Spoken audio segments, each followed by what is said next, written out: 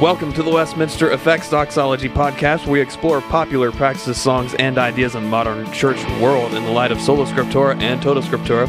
I'm Cody Fields, president of Westminster Effects. You can check us out, buy stuff at westminstereffects.com. Make sure you join in the discussion, the Westminster Effects Doxology Podcast Lounge. And by the way, by now, this is a week-old announcement, but Nose Pedal is now Westminster Essentials. If you need utility stuff, just go to westminstereffects.com. You don't have to worry about confusing the brands anymore. You're welcome. I am joined... Can't turn up your nose to that. I see what you did there. Yes. In person, I am joined by... Bradley. That's all. Just Bradley. Via the internet. Bye. I'm tempted to just say John, but like it's so like not...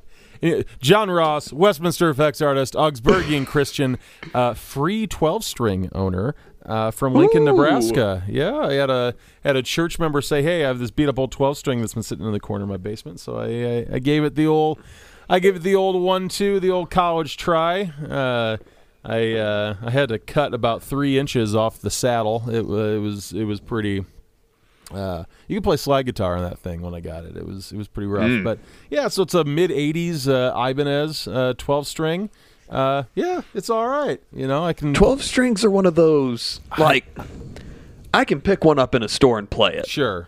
But I don't know that I could ever justify actually buying one, because they sound cool. This is my 5th or 6th one that I've had over the years. I learned on a 12-string. Really? Yeah, in high school, one of our worship leaders, Zeke, was kind of teaching me how to play guitar, and you know, he had a 6-string, and then the only extra one that was available, I can't even remember if it was his.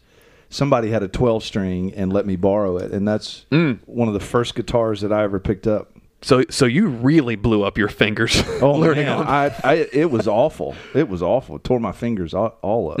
I do have to say, not one but 2. I had strings. Yeah, I had forgotten how terrible it is to restring 12-string. It just takes forever. Oh yeah, but literally twice as long. Literally.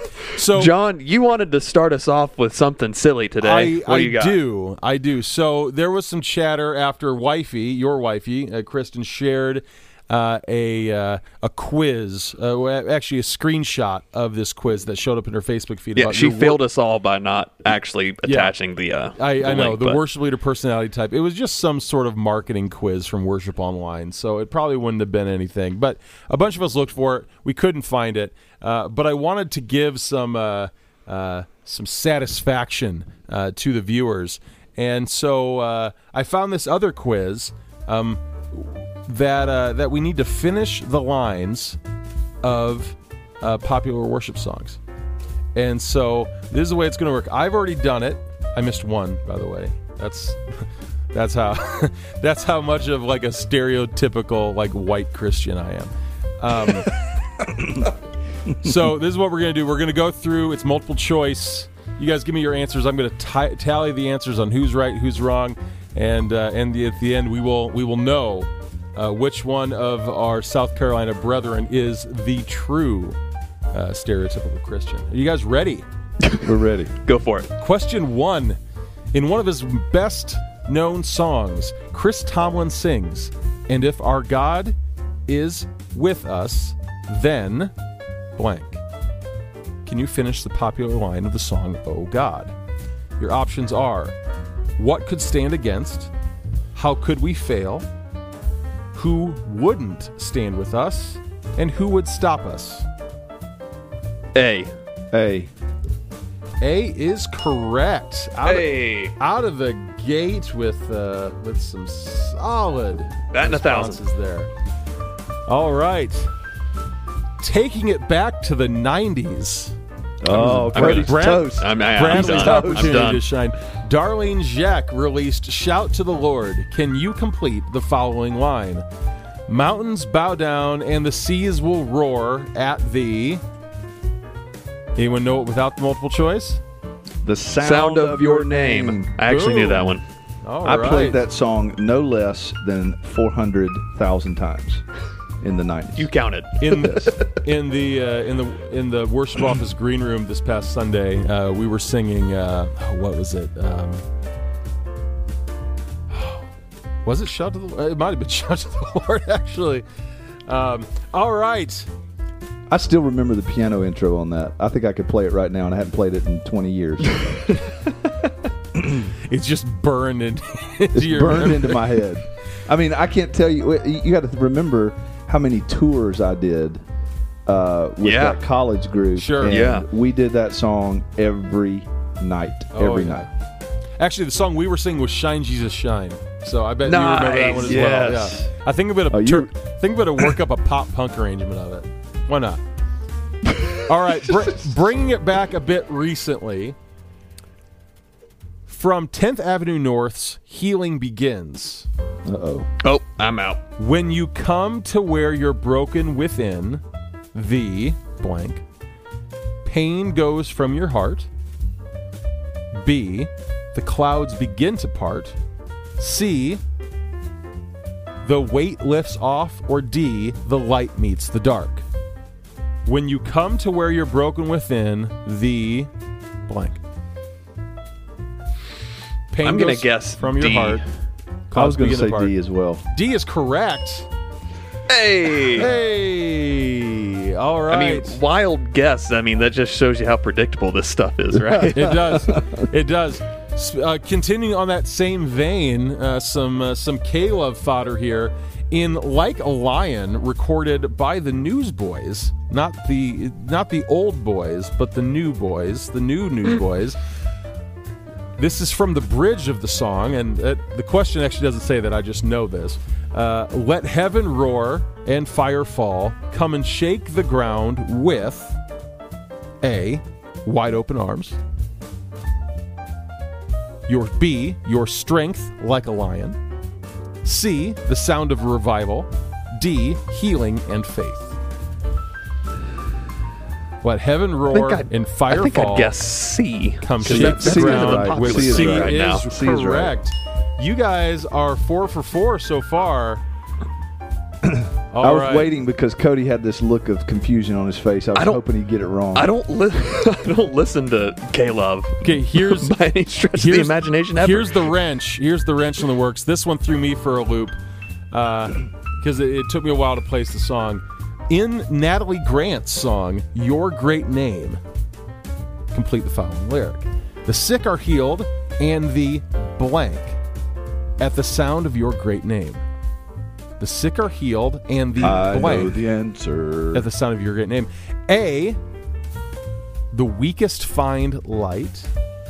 B, nope. The lost are found. C, the dead are raised. D, the blind can see. Because we've done this song. Is it C? It's the dead are raised. It's the dead are raised. Did I get that right? Correct. Yeah. Hey! All right, Cody, this one is specifically for you because I know you know the answer. Is it Becoming the Archetype? How did you know? And just because you know the answer doesn't say your feelings on this lyric one way or the other. In Hillsong's worship release, What a Beautiful Name, the following line begins, you didn't want heaven without us, so Jesus, you brought heaven down. Brought heaven down. All right. I enjoy that song, thank you. I know you do. It's a great song. Yeah. It's a great song. It's just that's the one lyric that's like, yeah, I guess I could see that. Like you have to think about it a little bit. You got to chew on it a little bit. Yeah. All right. I don't like that one. All right. In 10,000 Reasons, Matt Redman nearly lists 10,000 reasons. In one of his lines, he says, "Let me be singing when the blank. Sky is dark. B, evening comes. C, sun is down. D, the Lord comes." B. 100% correct so far. Just a few more. In her hit, You Say, Lauren Daigle talks about a few doubts and insecurities she experiences on the regular. In one of the lines, this is the text. I'm not like dragging Daigle through the sewer. I mean, I could. I'm not a fan, but like, Anyways, one of the lines goes like this. You say I am loved when blank. Can you complete it? A, I need love. B, I can't feel a thing.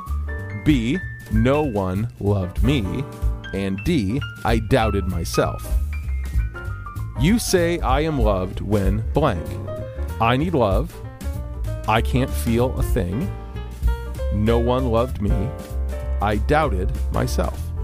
I'm going to go with B. B. B is correct.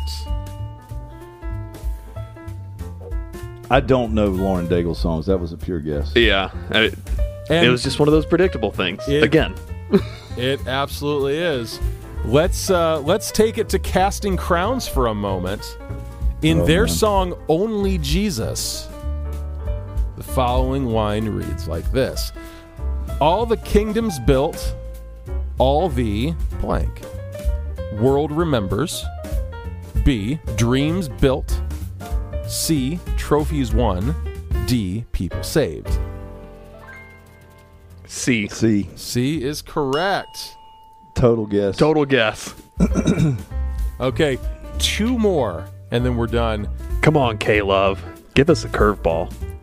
In Bart Millard / Mercy's Me's hit single, I Can Only Imagine, the following line reads like this. I can only imagine when all I would do is forever, blank. Adore Worship you. Worship you. Yep. All right. Last one. What? The last song here. Actually, we'll do 2 more. We'll do 2 more because I was scrolling weird. Okay. In Amazing Grace, My Chains Are Gone, arranged by Chris Tomlin, not by Chris Tomlin, your silly website. The following line goes like this. My chains are gone, I've blank. Been set free. Been set free. Of course, we all know that you've been set free.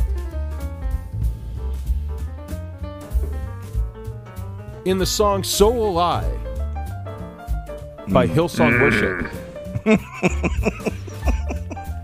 the following line, and as you speak, 100 reasons are given to me, ways appear in front of me, miracles happen through your glory, or billion galaxies are born. A billion galaxies are born. I think that's right, yeah. Born. And the bonus question, this one's worth 2 points because we are at a tie right now. In 2018, Corey Asbury released his song Reckless Love. Come on with it. Come on. Come on with it. In it, there's a line that says, when I was your foe, blank. You gave yourself away. You left the 99.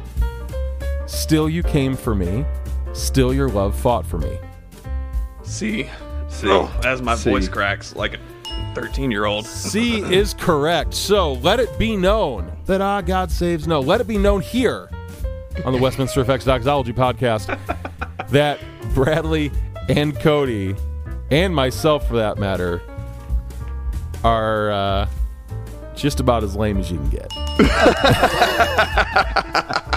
The one I missed that I didn't include was one off of Toby Mac, I Just Need You. And actually, that one may be a good, because this one threw me. So just finish this line. You don't even know the song. It's the song I Just Need You. I don't know it. You probably don't know it. I will fear no evil, for I got faith. You're my only hope. I just need you. Thou art with me. I will fear no evil, for I got faith. You're my only hope. I just need you, or thou art with me. I'll go with B. I go with C. I went with B as well. Oh, the answer, Cody, you beat me. No, the answer is D. Thou art with me. It's Psalm 23. He actually quoted the thing. That's what I didn't expect. I know. He just copped it from David. Anyways, this has been Complete That Worship Song Line with Westminster, brought to you by Westminster Effects and Westminster Effects Essentials, available now at westminstereffects.com. Now you can add that to your introduction, that you're the champion of worship song lyrics. Right? Yeah. Right? Well, you can too, for that matter. So now you don't have to be just Bradley. No, that's my brand now. That's Okay. what I'm just going to go with my first name, and that's my podcast brand. All right. So main topic, and that was good filler, John, because we don't have to go forever on this. I'll come up with other hilarity for subsequent episodes. So within the our Inquisition post this week, Matthew Winter asked, why Reformed? Why not Baptist or some kind of other traditionalism, et cetera, et cetera? So, I mean, obviously, not all of us are Reformed, big R Reformed, because we have a Lutheran Big R on the Reformed, podcast. You jerk. But ultimately it's, because we found these things to be the most biblically consistent, right? Mm-hmm. I would assume so. We're not going for biblical inconsistency. Yeah. If we're doing that, then we don't even make sense anymore. But ultimately, I thought kind of a discussion on theological labels would be helpful, because different things mean different things to different people in different situations, right? Yeah. Where if I remember one time, Bradley, where you addressed kind of the elephant in the room in a sermon, where you said, people ask me, Bradley, are you a Calvinist? And you said, you kind of answered yes in a different way, and you said, well, I'm a biblicist. Yeah.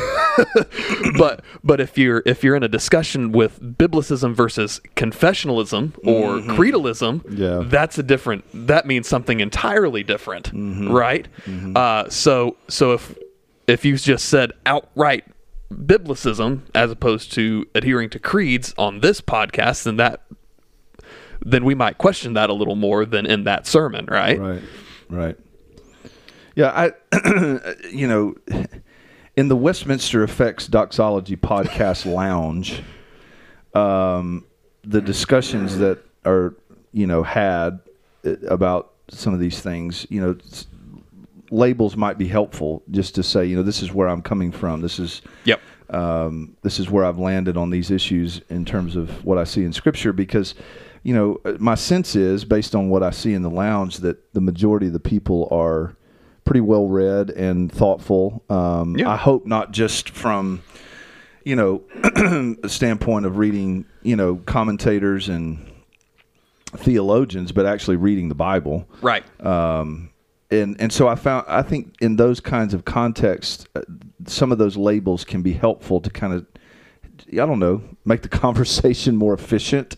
Absolutely. But I found that the majority of Christians at least the ones that I come in contact with, they grow up in church traditions, and they might have a sense of what some of these labels mean and where they land, but where they land is really based on what they've been taught or what they've been told is true, even if they don't really know how to unpack it. Right. And so I found in the general church population, these labels are not helpful. They're really not helpful to me as a pastor, especially because you start throwing around Calvinism and Arminianism and just you go down the whole list of all these terms.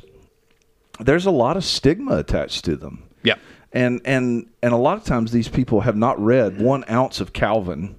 Right. And so they don't really know where Calvin's coming from, for that matter, and they may not have lived well in texts that Calvin anchored his opinions, his theological opinions to. So I think we have to be really careful with these labels. On Sunday we were in a text that was, you could say was very much a Calvinistic text, if you will, even to the point of like a double predestination. Yeah, and I could have thrown that term out easy. Yeah. When you read 1 Peter chapter 2, I think it's verse 10, when he says, talking about unbelievers, they disobey the word as they were destined to do. Yeah. That's a heavy text. But I said to the church, I'm not going to get into all the theological nuances of that today. What I want us to simply understand, and I really went after total depravity. Right. I really went after the human condition apart from the new birth is that we're all dead in our trespasses and sins, and in one sense, we were all destined for that, except for the grace of God when Jesus, Right. By the Spirit rebirths us. So I think, I'm just careful with terms. I don't like them, labels, I should say. I don't like them because I just find that I end up having to navigate a lot of people around them because they don't really understand them. Right. In general. Yeah, it seems like the more read someone is, I really liked what you said. Like if they're well read, then you can do that pretty easily, usually. Yep. But if they're new to the faith, or even if they've been in church for a long time, but they're just now actually starting to grapple with things, then throwing out, well, the 5 points, maybe you do walk them through the 5 points of TULIP, but maybe not using TULIP exactly. Yeah. Yeah. And I'm actually doing that with a friend who's made a recent profession,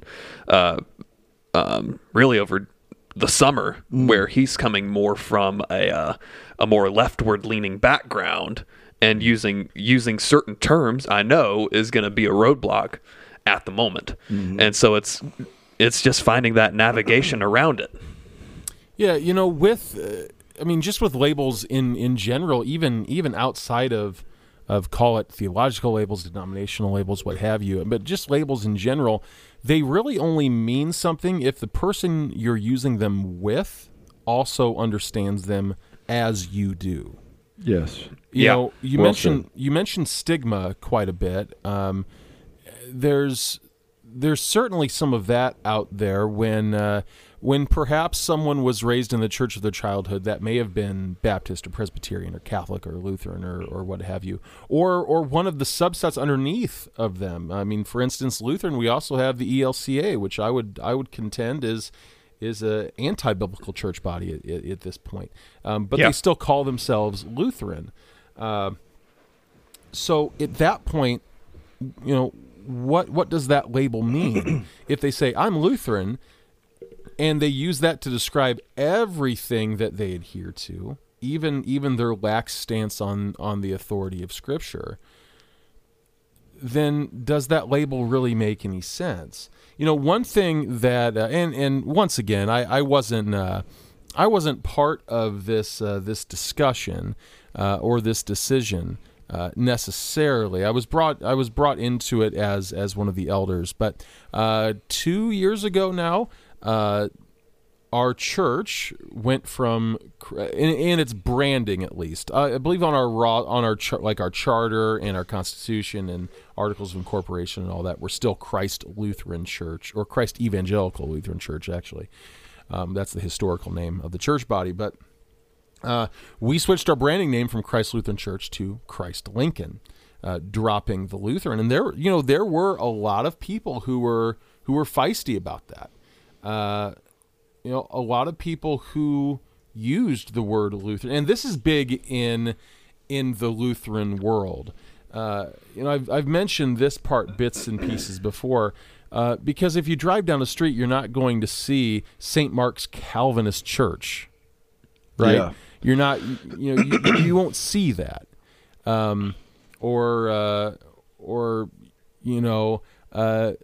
Ascension Arminian Church necessarily, but you will see Trinity Lutheran, Christ Lutheran, Mount Olive Lutheran, Our Savior Lutheran, Holy Savior Lutheran, Lutheran. I mean, it's just all over the place. And so people are really attached to that, to the point where, at the end of October, some people celebrate Halloween, some people celebrate All Saints Day, some people celebrate Reformation Day. Hey. And there's nothing wrong with that, right? But there's this thing called a Marty Party, which happens where it's just go to oldlutheran.com. They probably I'm just gonna that do is this. My favorite thing that I have heard all day. I'm just going to go over to oldlutheran.com. I don't even know if it's still open. It used to be. Marty Party. Can we have one of those at Res? Oh my goodness. Let's see. Do they still have stuff on their website? I'm going to laugh about that all day. That is gold. Yeah, that's so good. Okay, so here's the thing. If you look at like the themes, like the categories on their website, there's a little more Lutheran, and Lutheran Chick, Luther's Rose, Saint and Sinner, Sin Boldly, which is their coffee brand. You know, there's yeah, you're 100%. Like there is still that concept of Lutheran pride alive and well. Oh yeah, and you see the same thing in Reformdom. Oh sure. Sure. I mean, obviously, have you seen my brand? Yeah. Yeah. True. I mean, with the marketing and whatnot, there's absolutely the similarities there. But as far as like a church itself, the denomination tied to a label is, I mean, sure, Catholic is a big thing, Presbyterian, you know, and Lutheran. But when we dropped that name, the decision was made because we're not seeking to be Lutherans to Lincoln. We're not seeking to bring Luther to Lincoln. We're seeking to bring Christ to Lincoln. And the leadership team asked themselves, what does, including the term Lutheran in Christ Lutheran Church, what does that in general mean to the unchurched, to the de-churched, to the kind of the interdenominational folk who may want to join us? What does the term Lutheran say? Does it mean it's a barrier? Say, oh, I don't want to be Lutheran because Lutherans are this, or I don't know what Lutheran means. You know, right. But even in those cases, they know what Christ means. You know, not necessarily in the case of unchurched de-church. Right. But a lot of people really got feisty about that. You know, they seem to be more tied to the theologian rather than the theology. Yeah. And you know, that's something that's always struck me. You know, our listeners, it's been probably a year or more that I've been saying Augsburgian Christian. Actually, yeah, it was probably a year in January, so over a year and a half now, because I came back from the Lutheran Church Missouri Synod triennial convention for the Synod, and it was just Lutheran pride, Lutheran this, Lutheran that. Everything, like even the theme of the convention was joyfully Lutheran. Mm-hmm. And I realized that if that's what Lutheran means, I'm not Lutheran. I mean, I ascribe to the Augsburg Confession 100%. I feel that personally, that is a better descriptor of the thoughts and beliefs and the theological understanding that I ascribe to, at least 95% of it probably. But once again, saying Augsburgian probably even further limits the number of people who would actually understand what I'm talking about.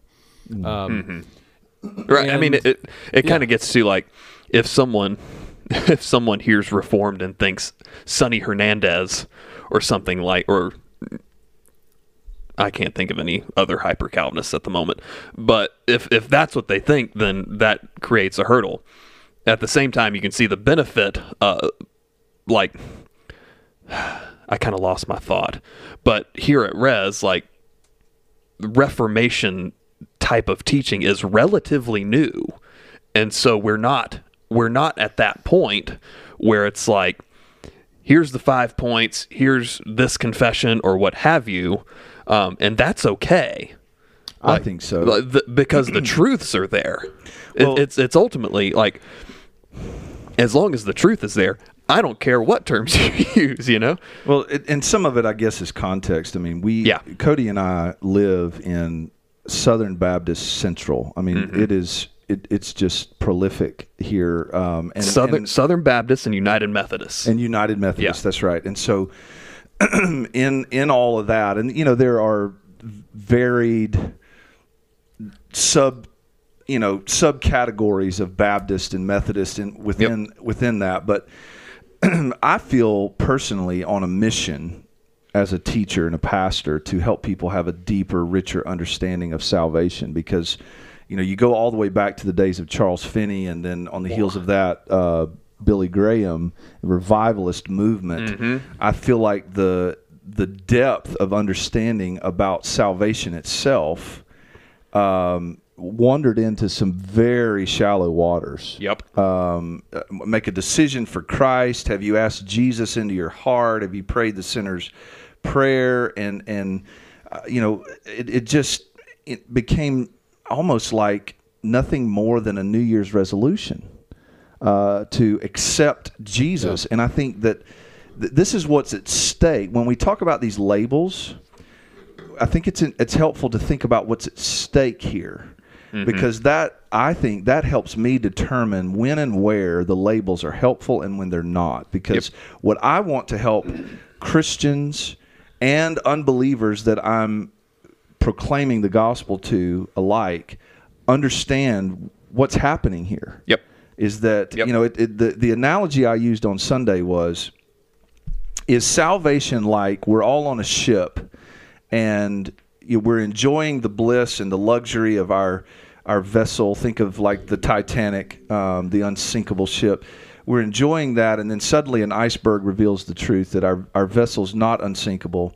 The ship's starting to go down, and Jesus shows up with the lifelines, the life vests, and the rescue boats and throws them out. And those who see that and recognize that an abandoned ship are saved, and those who either don't see it or choose to take their chances with the ship go down and perish. Is that a biblical understanding of salvation? And my answer is no. What I said on Sunday was, the truth is the ship is already sunk.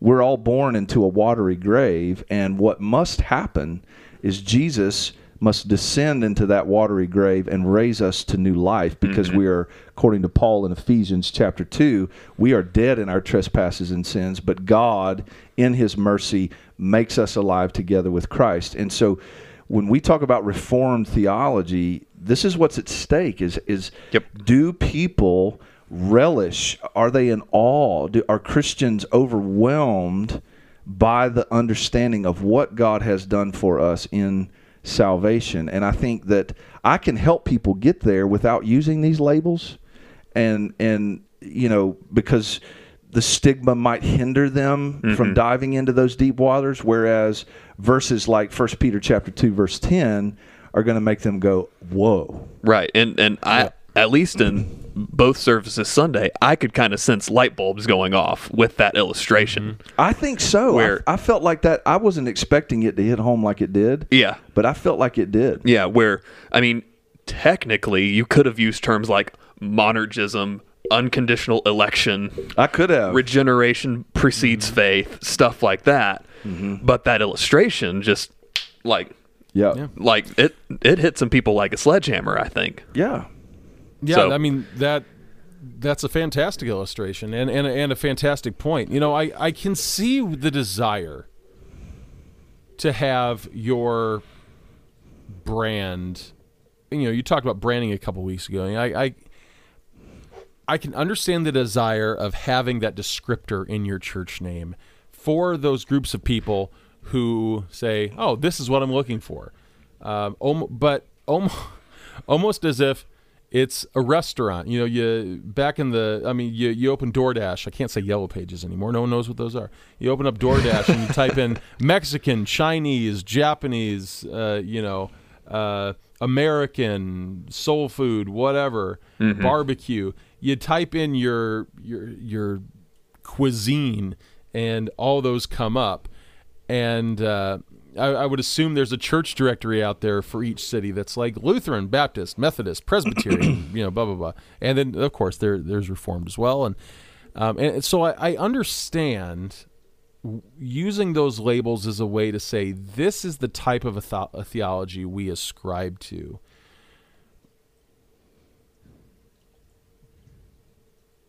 But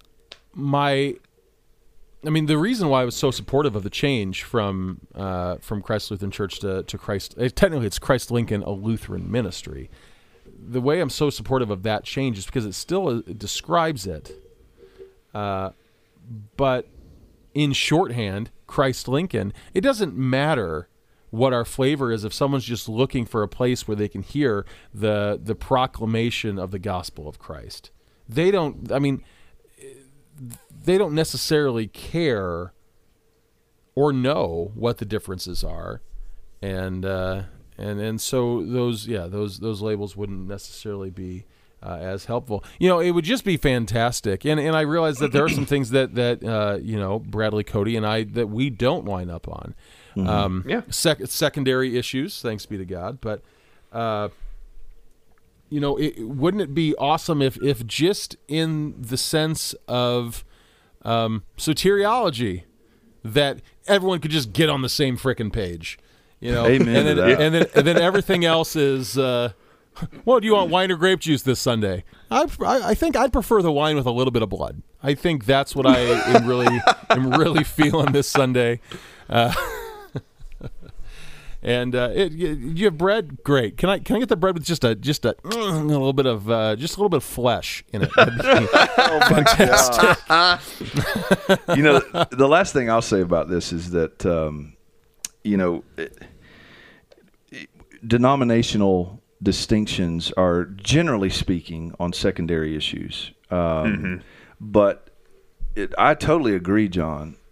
How much healthier would the body of Christ be if we could get on the same page in terms of soteriology? Because this is not a secondary issue, and I think the tension that I feel, and I'm just being transparent here, the tension that I feel is teaching Reformed theology and helping people get there that I know have not read Calvin, they haven't read Luther, they don't have an academic understanding of these things, and yet they need to know.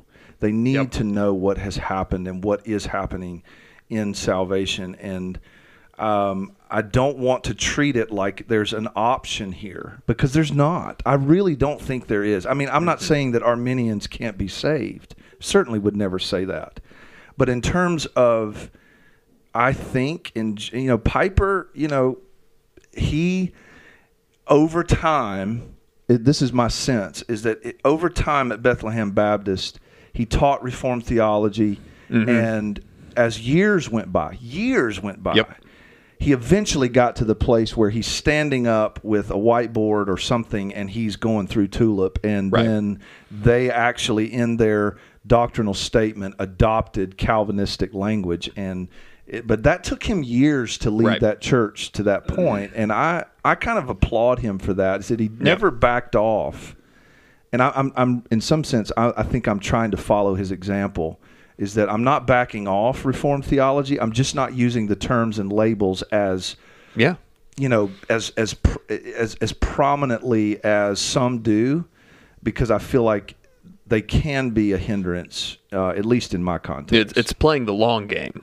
That's exactly right. Which Christians, at least in America, are really bad at. They really are. It's planning for the future for an evangelical is 3 months down the road, as opposed to 10 years down the road, right? Yeah, but I will say too that I've only had, I think, 2 people in the last I don't know how many years come to me and you're a Calvinist and be mad about it. Yeah.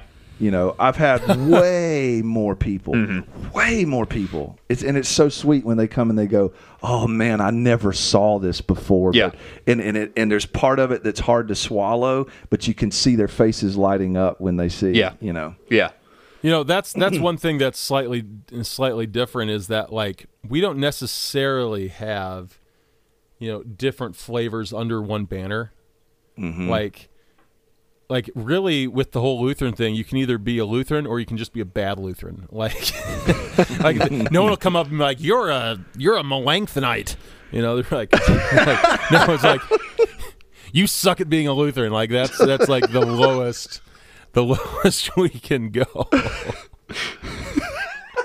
Marty party. When Melanchthon becomes an insult, that's kind of hilarious. Every time I just think of the Luther movie and the guy that they cast to play Melanchthon, this little ratty guy. I'm like, Because would the Calvinist equivalent be like, well, you're a Bezaite? Like, really? It's just ridiculous. One final thought about some potential downsides. At least with in the Lutheran sphere, especially at Lutheran universities like Concordia University in Seward, Nebraska, part of a university system across the United States. There is a massive, since we talked about this tightness and to this Lutheran identity, there is this very, very strong feeling of, I'm not going to read anybody else. I'm going to read Walther. I'm going to read Melanchthon. I'm going to read Luther. I'm going to read Kierkegaard. I'm going to read Bonhoeffer. And that's it. Mm-hmm. Read Calvin. Are you out of your mind? You're a Melanchthonite, But, and that always boggled my mind. It's like, why not? Do you really think that you have nothing to learn from John Calvin or from Zwingli or from anybody else who literally has studied more than you? You don't think you have anything to learn just because you put Lutheran as your identity on that little checkbox on your college application? Get real. Get real, folks. I don't know why I threw that 1980s insult in there, but I did. Well, let's leave it there. I'm going to carry over the Inquisition questions to next week because that went a lot longer than I thought it would. But that was still a good question. Yeah, good question, good discussion all the way around. Yeah, good points, fellers. So and I really have to pee. So I think just for just real quick, just before you wet your pants, let's answer Brad Speed's question. I think we can get that one done. We can really quick. So our one Inquisition question. Sorry, Brian Morris. We'll get to yours next week. Brad Speed asks, "What's the best snack or meal to eat at a baseball stadium? And does your answer change if you're watching other sports, basketball, football, etc.?" All right, rapid fire, Cody. Yeah, I mean, you can't go wrong with a dog and a beer. I mean, particularly if there's Yingling involved and not like trash Coors. Does that change if you go to a different not event? Particularly. I mean, Clemson doesn't serve alcohol, do they? No, not in the stadium. No. Yeah, so I mean, obviously tailgating you can have a brew, but once you get in the stadium, it turns into a Coke and a dog. Yeah, but I mean, absolutely. The hot dog is so self-contained, and I will say, an unacceptable answer to athletic event food is quote unquote nachos. Because they give you this piddly little container of crappy chips and this cheese sauce. That's not real nachos. Real nachos is a pile of food Shekinah glory that involves queso and chunks of meat and various and sundry other toppings. And so athletic event nachos and movie nachos are not real nachos, and I will die on that hill. That's a primary issue for me. I was gonna say that for meal, bratwurst. I'm a brat guy. Oh yeah. Actually, my minor league farm team stadium growing up had pork chop sandwiches, so that was quality. But there is something appealing. I don't let my kids get it because it's a waste of money. Of the quote fake nachos in the batting helmet. There's something about that. I'd rather have that. I'd rather have ice cream in the helmet, though. Yeah, that's what I think about. Yeah.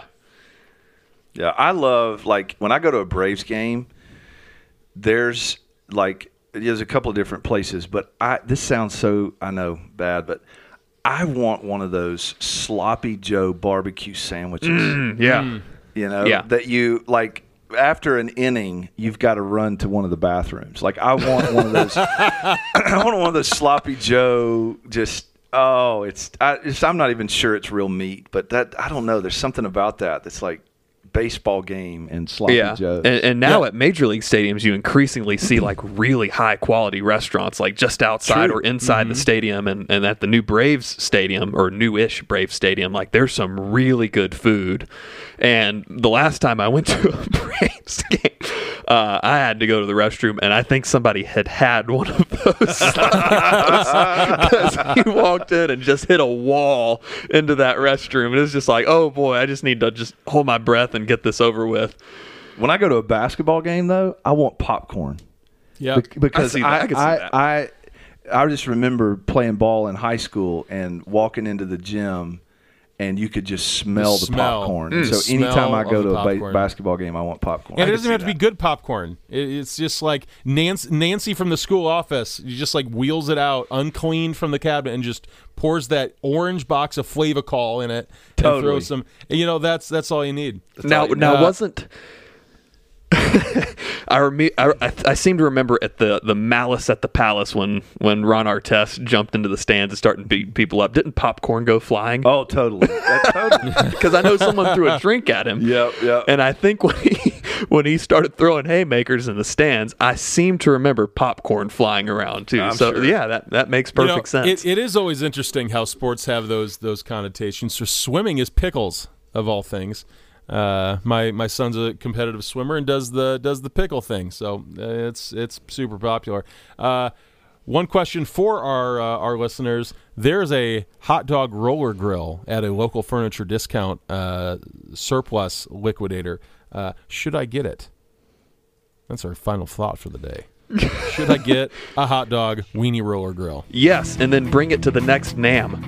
Yeah. Oh, dude, yes. Talk about we could sell them for $20. We could sell them for $20 a piece and still like be underpriced. Oh yeah. All right, let's leave it there because I got to hit the restroom. Follow us, comment on Facebook and Instagram, subscribe on Apple Podcasts, Spotify, leave a 5-star review, sports show at anchor.fm. Thanks for listening. Okay, bye.